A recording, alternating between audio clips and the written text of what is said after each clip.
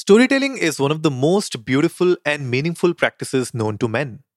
It brings people closer as the one narrating and the ones listening are transported to a whole new world altogether. Some of the oldest stories known to men were passed down through the word of mouth. Storytelling since earlier times have been a cultural and folk activity where people of different age groups all gather to listen fascinating tales of kings, princesses, magicians and talking animals. Storytelling is also a bonding activity between children and adults in a family. We all remember Dadi Maa Ki Kahaniyan, right? Or even the bedtime stories our parents told us, which would result in us sleeping with a smile on our faces and fairy tales in our dreams. But is this practice dying out? Is storytelling slowly getting replaced by audiobooks and YouTube videos for kids? Has the world moved on from its need for storytelling, or with everything that's going on, does it need it now more than ever? Hello, everyone. You're listening to the Socially Desi Show, the podcast that motivates you to live, create, and inspire. If this is your first time here, welcome. On our show, we discuss tips and strategies with our guest speakers on how to tackle problems related to personal growth, mental health, relationships, business and entrepreneurship, and health and fitness. So hit that subscribe button and go check out our website at sociallydesi.com for more of such content. My guest on the show today is Zenia Wadhwani. She's the author of the children's book, It Was the Night Before Diwali. Hello, Zenia. Welcome to the show. Thank you very much, Anurag. It's a pleasure to be hosting you on the show today, Zenia. So, to our audience who are not aware about you, why don't you introduce yourself to our audience and tell us a bit about yourself? Sure. Thank you very much. So my name is Zenia Wadhwani. I live in Toronto, Canada. I am a mom. I work in the area of corporate citizenship for a local company here. I have always been a strong lover of books and an advocate for emerging writers, and have worked on a few anthology publications in the past where we have solicited writing from South Asian authors on a number of topics, mostly because we just didn't see enough of ourselves in our books that we were reading. So that love has always been there. And after becoming a mom, I realized that lack of diversity also existed in children's books. And I thought that one day, maybe I'll write a book of my own. And so now I am adding author to my list of titles as a children's author. Wow, that's amazing. So how did this whole transition happen for you? Because I remember we spoke about this, before the episode, that this was a passion project for you. Mm-hmm. So how did this passion project came to life? So I'll go back to about 9 years ago around this time. And I was pregnant with my daughter. Mm-hmm. And it was either Diwali or Karva Chauth, but there was a nice big fat tray of mithai in front of me. Mm-hmm. And I playfully picked up the tray and pretended I was going to gobble it down. And my husband took a photo of that. And we laughed. And I said, I just look like a mithai monster right here. And so born the idea that somewhere in there is a character that children need to know about. And it's a story. And in my head, I guess, for those who are familiar with the American show Sesame Street, you're very familiar with Cookie Monster. And so in my mind's eye, it was the Indian version of Cookie Monster. Here it was Mithai Monster. So it took a while to get that story out. I tried sort of different ideas in terms of the way to introduce this character in a children's book. And I tried a few different stories. And it just, to be honest, wasn't coming out in a way that I thought was really impactful and meaningful. Until about last year, when I sort of came up with the idea of 'Twas the Night Before Diwali. And even then, after coming up with the idea, hadn't sort of written it out in full until the pandemic hit. Mm-hmm. And I was furloughed from my job for a few months. And I became a very bad part-time teacher to my daughter who was learning from home. And I thought, no, I'm not meant to be a teacher. I became a short-ordered cook and an organizer of everything in my house. And I realized that I needed to turn to one of my long list of things that I want to do. And I can't cross the things off my bucket list that are related to travel. But this children's book is still something that's there that I really want to do. Mm-hmm. And so I turned back to it and revisited that idea and what I had jotted down and started playing with the story a little bit and having it come out. And when I finished, I read it to my husband, and and he sort of listened to it and said, I think you've got something here. Mm-hmm. And in that moment, I realized I actually did. Not because he told me I had that idea. I had the confidence in the story itself. But my husband also is very attuned to things that are sort of current and happening and are catchy. He's just got that knack. Mm-hmm. And so I felt that maybe there's something here I can and start pursuing and pushing. That was probably late June, early July. And I thought, well, if we're going to do this year and the Diwali is in November, we have a very short time frame. Yeah. And so I pushed really hard to look for an illustrator, to work on the story, to do a bunch of research in terms of what my options were. Mm-hmm. Because had I gone the traditional route of a traditional publisher, the way it works here, anyways, in North America, is that it can take, once they choose your story, it can take 2 years to get it on the shelves. Oh. And I wasn't interested in waiting for 2 years. And the pandemic sort of put priorities into place. So true. Right? It sort of put, what do I want to really focus my energies on? What does my legacy need to be? And this was one of those. So off I went in search of an illustrator. I found this lovely woman who lives in Quebec, whose first language is not English. So we tried to work through a English-French sort of translation service to come up with the story. And she had never worked on anything that was South Asian related. So for her, she discovered a whole new culture, which was lovely. And she's just got a brilliant talent and a colorful style that I thought that kind of color and vibrancy is exactly what South Asian culture is about. And it actually shows up on the book as well. Mm-hmm. Because when I looked at the book, I really saw that vibrant colors of Southeast Asia and especially India. When I see that illustration, you can really relate to the kind of feeling and the vibe which Diwali actually gives. It does. So it's really well illustrated. Yeah. Yeah. And I especially like the Mithai monster because, the eyes and the way the ear, one of the ear is hanging outside, one of the ear is at the back. So it's really interesting, it's to cute. see. It's really cute. So kudos to you and your illustrator for doing that. I mean, it's really interesting and thank you. Really like the color combination. And also, guys, don't worry. It's an audio show, but we would definitely be putting a few images of Mithai Monster on our Instagram page as well as on our website at sociallydesi.com. So don't get disheartened. we'll definitely show you some images of Mithai Monster there. So yeah, I mean, very interesting, Zenia, to talk about your journey, how you started, started as a cook. So which was the first mithai that you cooked? So I am not a huge mithai maker, and in fact, I will be honest in telling you that I don't have a huge sweet tooth. But there are moments, I have to admit, when I have this weakness. And my mother-in-law makes a phenomenal kalakand, and my mother makes this amazing sindhi varo and coconut burfi and naan katais that, are the things that I grew up on around Diwali. And so while I haven't gotten into a huge habit of making mithai, I do make some sweets. I feel also that my daughter actually has quite a bit of a sweet tooth too. And so I have to sort of feel like I need to manage sometimes the amount of sweet and sugar that's in the house. And so trying to look for sometimes healthier options, but quite honestly, this is a time I think of a little bit of indulgence, and it's fun to see such gorgeous mithai that you can see in the stores these days, and it's hard not to be a mithai monster yourself and want to gobble them all up. So true. Hence the Mithai Monster. Yes, hence the Mithai Monster, who makes her debut in this story and really is sort of a fun-loving character who, it's the story is set at the time of the volley, obviously, and a family is celebrating, and she sort of makes her way onto the scene as this little uninvited guest who comes, and mithais start disappearing, and where did this mithai go? But the realization or the story tells that this is a character who is auspicious and is playful and is fun.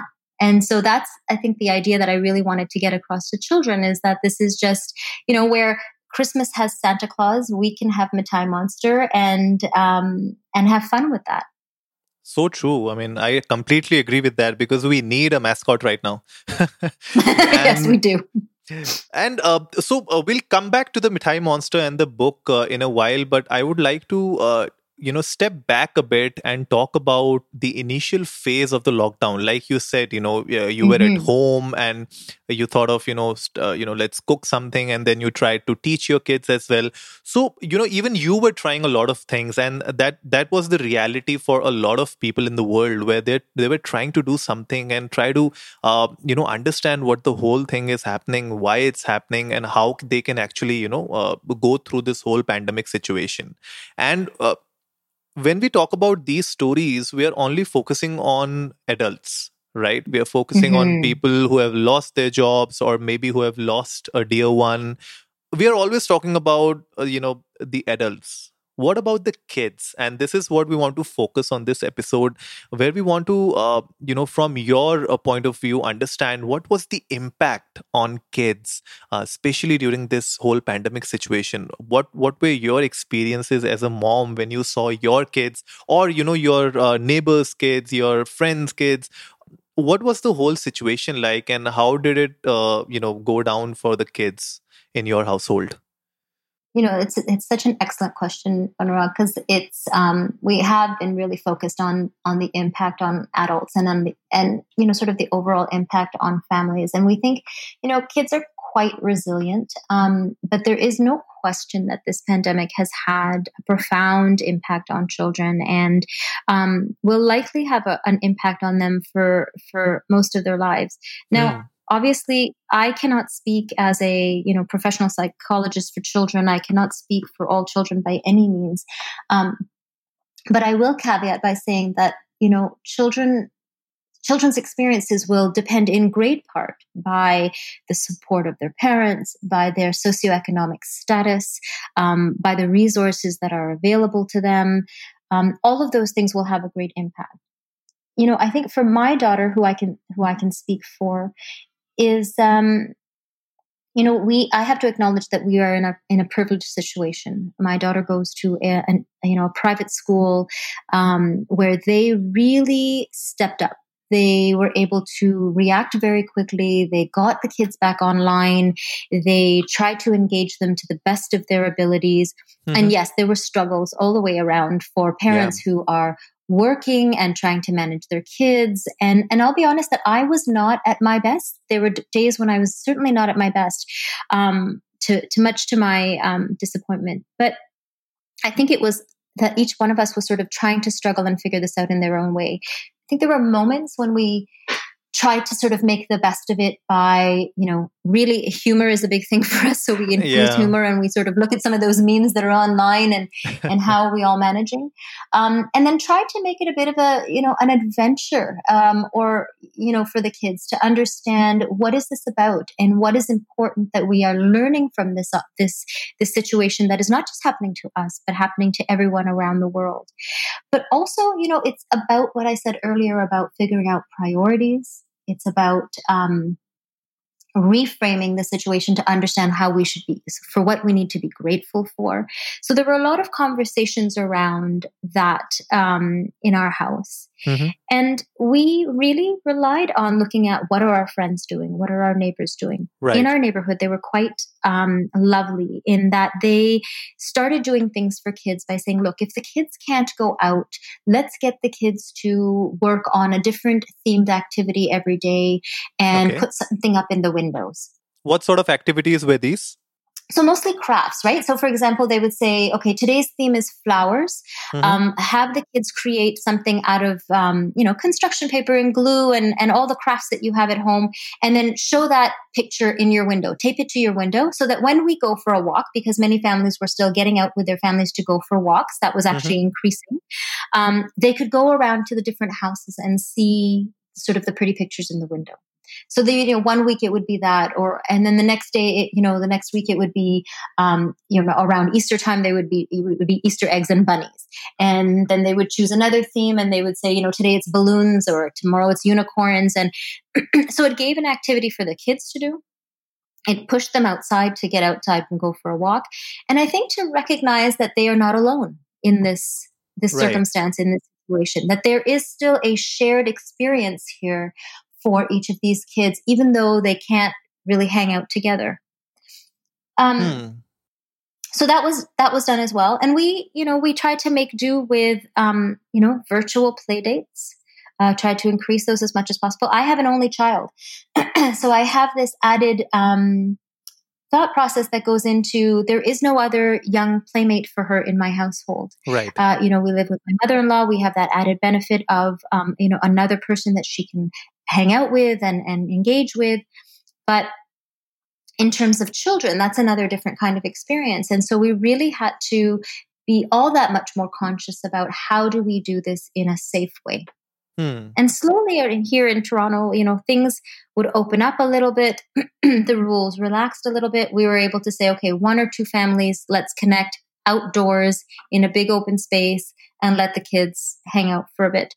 We would do things like that. We did a fun experiment one day where we turned the driveway into our house. We took some chalk and we made a life-size snakes and ladders game.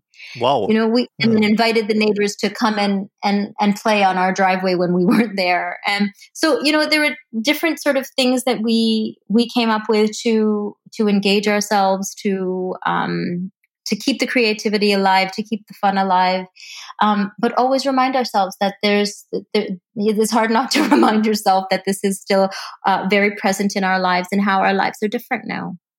So true. I mean, this is the power of a community, right? At the end of the day, if you guys can be together and do something or the other to make sure that your kids are actually, getting some sort of an activity and they are not idle at home. Because especially in India, when this whole lockdown situation happened, a lot of families had this issue where their kids had nothing to do, right? And Right. you see, in metropolitan cities in India, you have apartments, everybody is cramped up into 2 BHKs, 3 BHKs, right?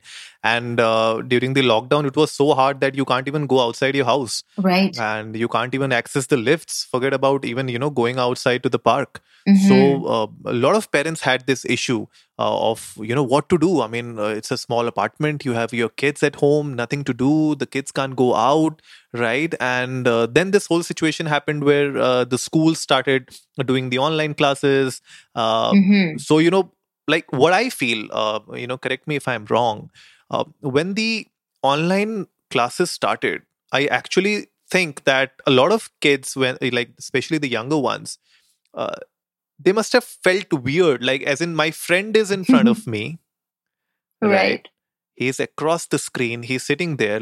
Of course, kids these days are way tech savvy than we were. Yes, but they are. But still, they would see their friend, their best friend, across the screen, but they can't meet him, right? Yeah.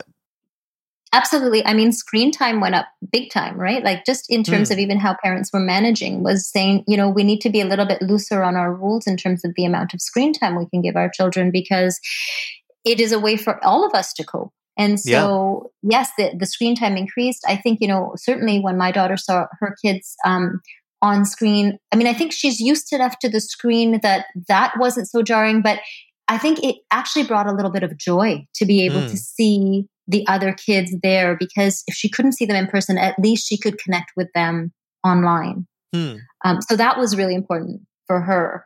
But it's interesting, and I'm certainly not one of the only parents who experienced this, but particularly with an only child, we got a little bit of the guilt trip of her being an only child and being reminded of that, and so we kind of got suckered into getting a new puppy during this COVID period, which a lot of families around here also have been doing, and so that has added a lot of work, but quite a bit of joy also to how we have coped with this situation. But yes, the screen is unavoidable too. Yeah, and with this whole, in the start of the episode, like I said, with this whole audiobooks and YouTube for kids, you have kids watching all these stories on a video platform, right?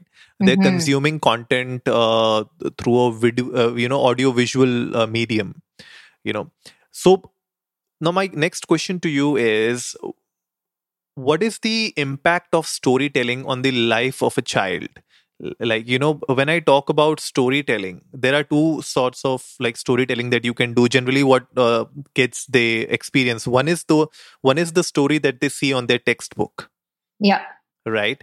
And the other side of the story is the book, like it was the night before Diwali. So something like a book which is dedicated to a story, right? So what is the difference of storytelling in both of these medium? My immediate thought is that, when a child thinks that they're looking at a textbook, the immediate reaction is, this is something I have to do.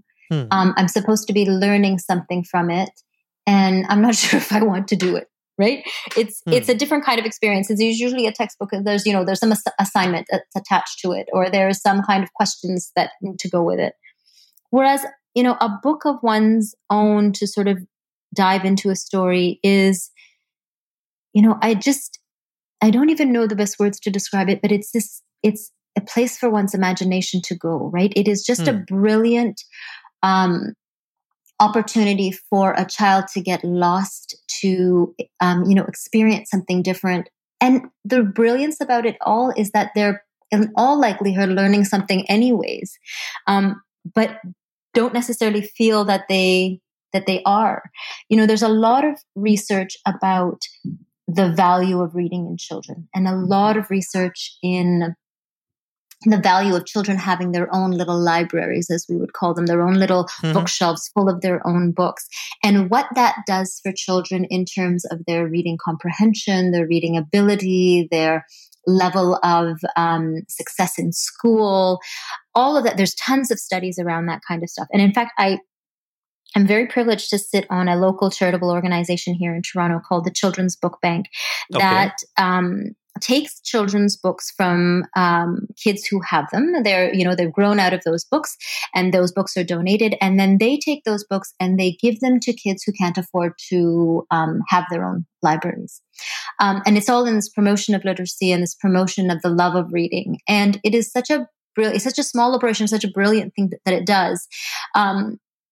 That it goes back again to that research that shows that if these children who are, are not as resourced, are not as privileged to have what many of us take for granted as having books in our homes, right? That they are able to build those libraries of their own, and what that does for an individual. So that story in its own book, if it's a picture book at a young age, the illustrations that go with that story, when you get older and the illustrations are lost, but even older children, and how you can completely get lost in another character, in another world.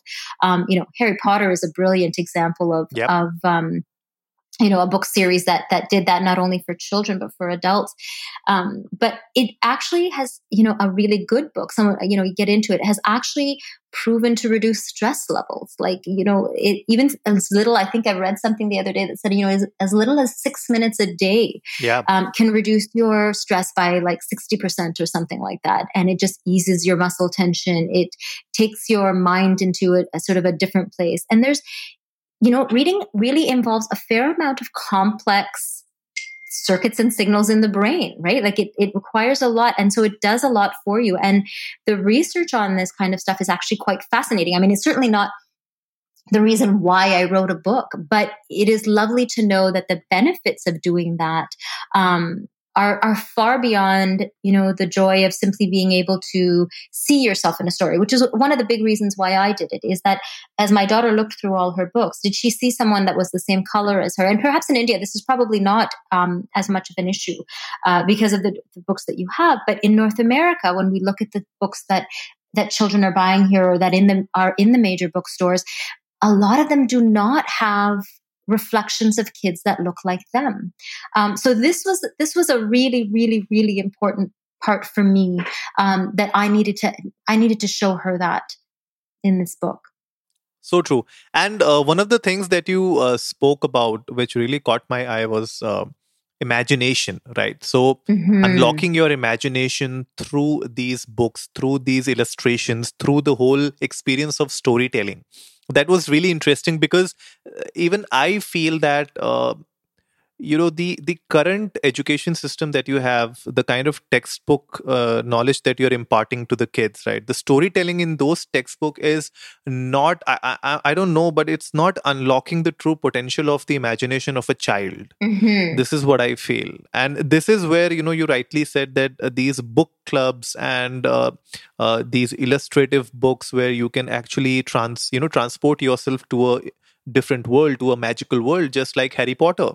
Right. And why Harry Potter was so successful? Because, like you said, it not only captured the imagination of a child, but also somebody who is in the late 30s or 40s, because they can also transport themselves to the world of Hogwarts and, go through that right. 9 3/4, right? They can go through that and experience a different world altogether. So I guess that is one of the important aspects of the future of education. This is what I see is introducing the concept of having these kind of storybooks, these kind of illustrative imaginary world experience for the kids, where they can actually read these kind of books in schools. Because I remember when I was a kid, I was studying in class 7 or 8. I was in a school in Shillong in India.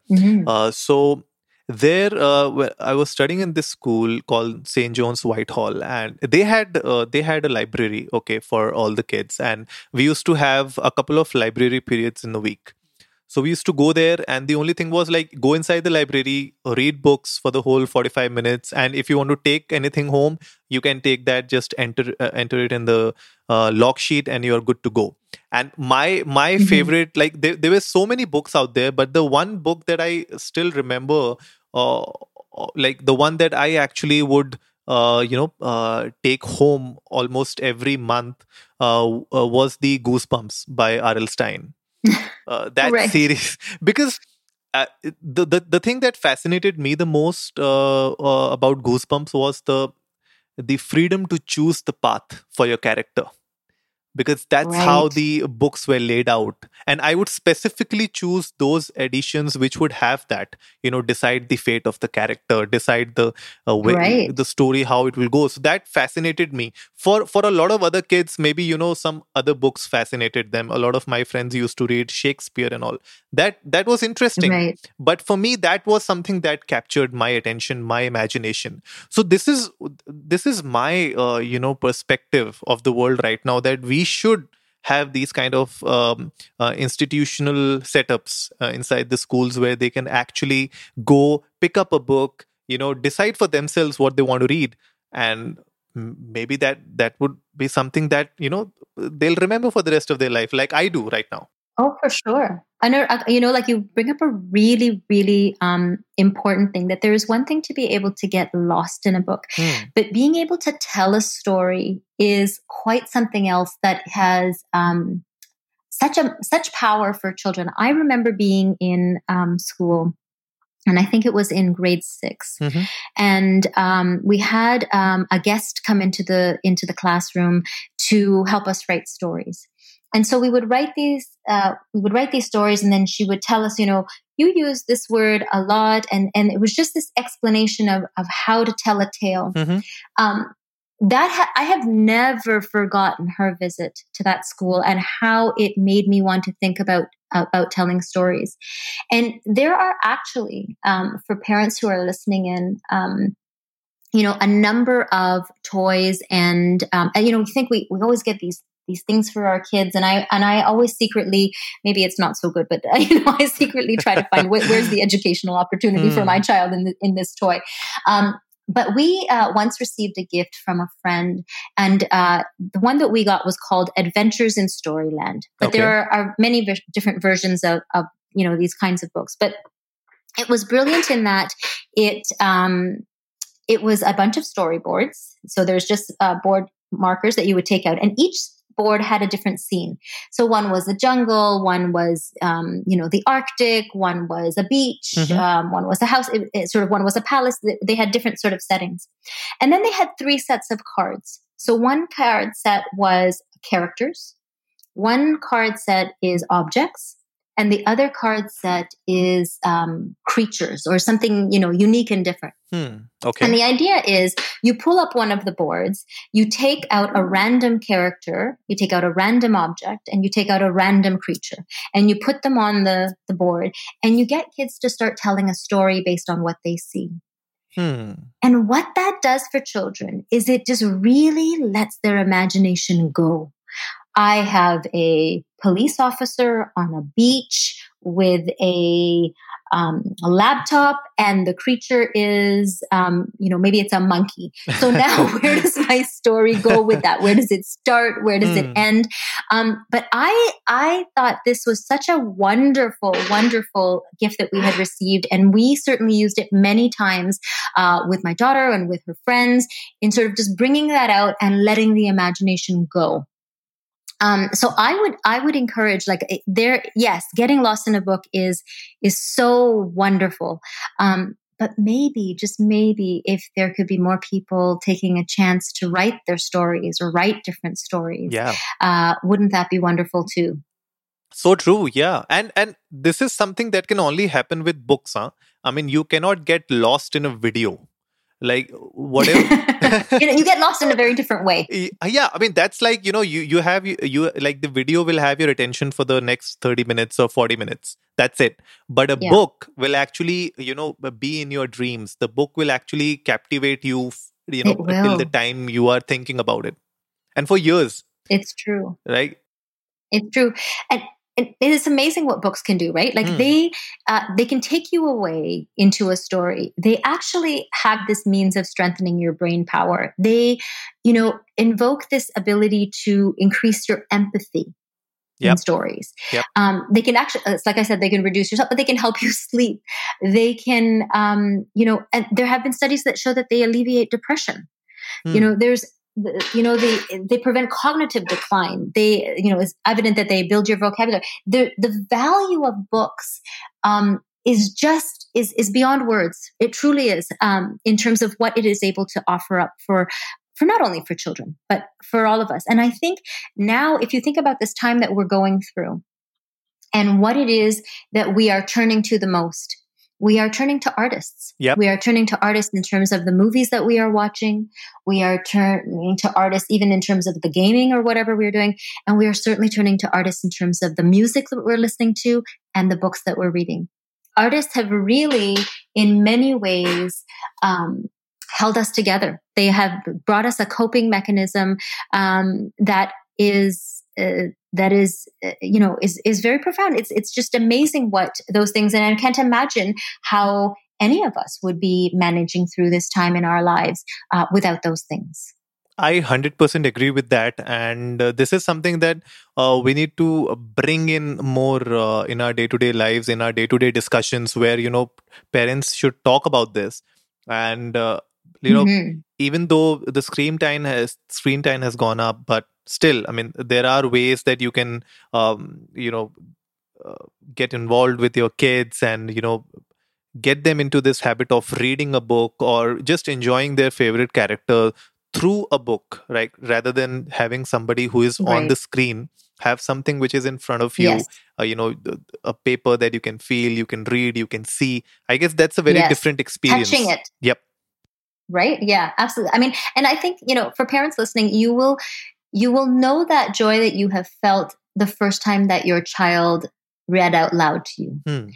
And you will likely have that joy if you've ever watched them read, to see their faces react to stories. Yep. Watch your children. It is amazing. Like, I clearly remember my daughter reading part of the Harry Potter series and her reaching the end of a chapter and her mouth just gaped open in surprise and shock.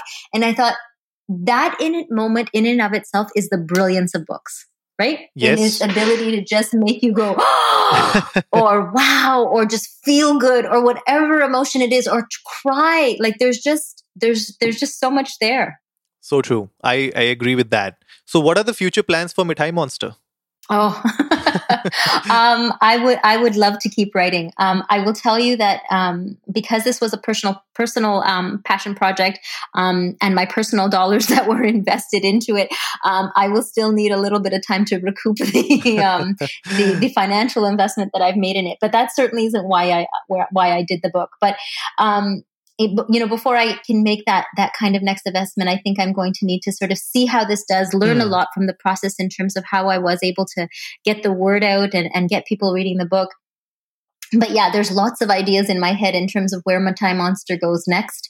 And I actually would love to hear from your audience and others in terms of their ideas for Mithai Monster. I think that would be brilliant. But yeah, I think that she has a lot of legs. She has a lot of adventures that she still needs to go through. And I'm just jotting all of those ideas down right now, and hopefully we'll turn that into another story in the not too distant future. No, our audience will definitely give you their feedback once they read the book. And the Socially Desi audience is really, really engaging in that sense, because we had another author. She was a friend of mine who came to the episode. We spoke about her novel as well. And so tell us about the book, and where can our audience go and check it out? Sure. I mean, because it's self-published, the only place to get it on right now is Amazon. So if you're lucky enough to have a Kindle Unlimited membership, then you can actually read the book for free. But otherwise, you can get an ebook version for quite affordable, and then there's the paperback version, which is also available on Amazon. And seeing as we're not too far away from Diwali now, if you've got Prime, then you can get it even faster and be able to read it with your children just as Diwali is arriving. Perfect. So guys, definitely check out mithaimonster.com, as well as we'll be putting the Amazon links in the show notes below. As well as Zenia's profile and the Mithai Monster profile will be there on our page at sociallydesi.com. Don't forget to check that out. And with that, again, Zenia, thank you very much for being on the show. It's been a lovely experience speaking about the whole experience of kids and this whole pandemic situation and how storytelling actually impacts the life of a child. So thank you very much for being on the show today. Thank you so much for this opportunity. It was an absolutely lovely conversation with you. Thank you so much, Anurag. So that wraps it up for today, folks. If you liked the episode, give it a big thumbs up, share it with your friends, and let's go viral. Remember, our weekly podcast features episodes on personal growth, mental health, relationships, business and entrepreneurship, and health and fitness. We would love to have Zenia on our show again in the future to discuss more about the beautiful world of storytelling and the Mithai Monster. So if you haven't yet done so, hit that subscribe button and go check out our website at sociallydesi.com. And as always, before I sign off, remember, life is black and white and everything in between.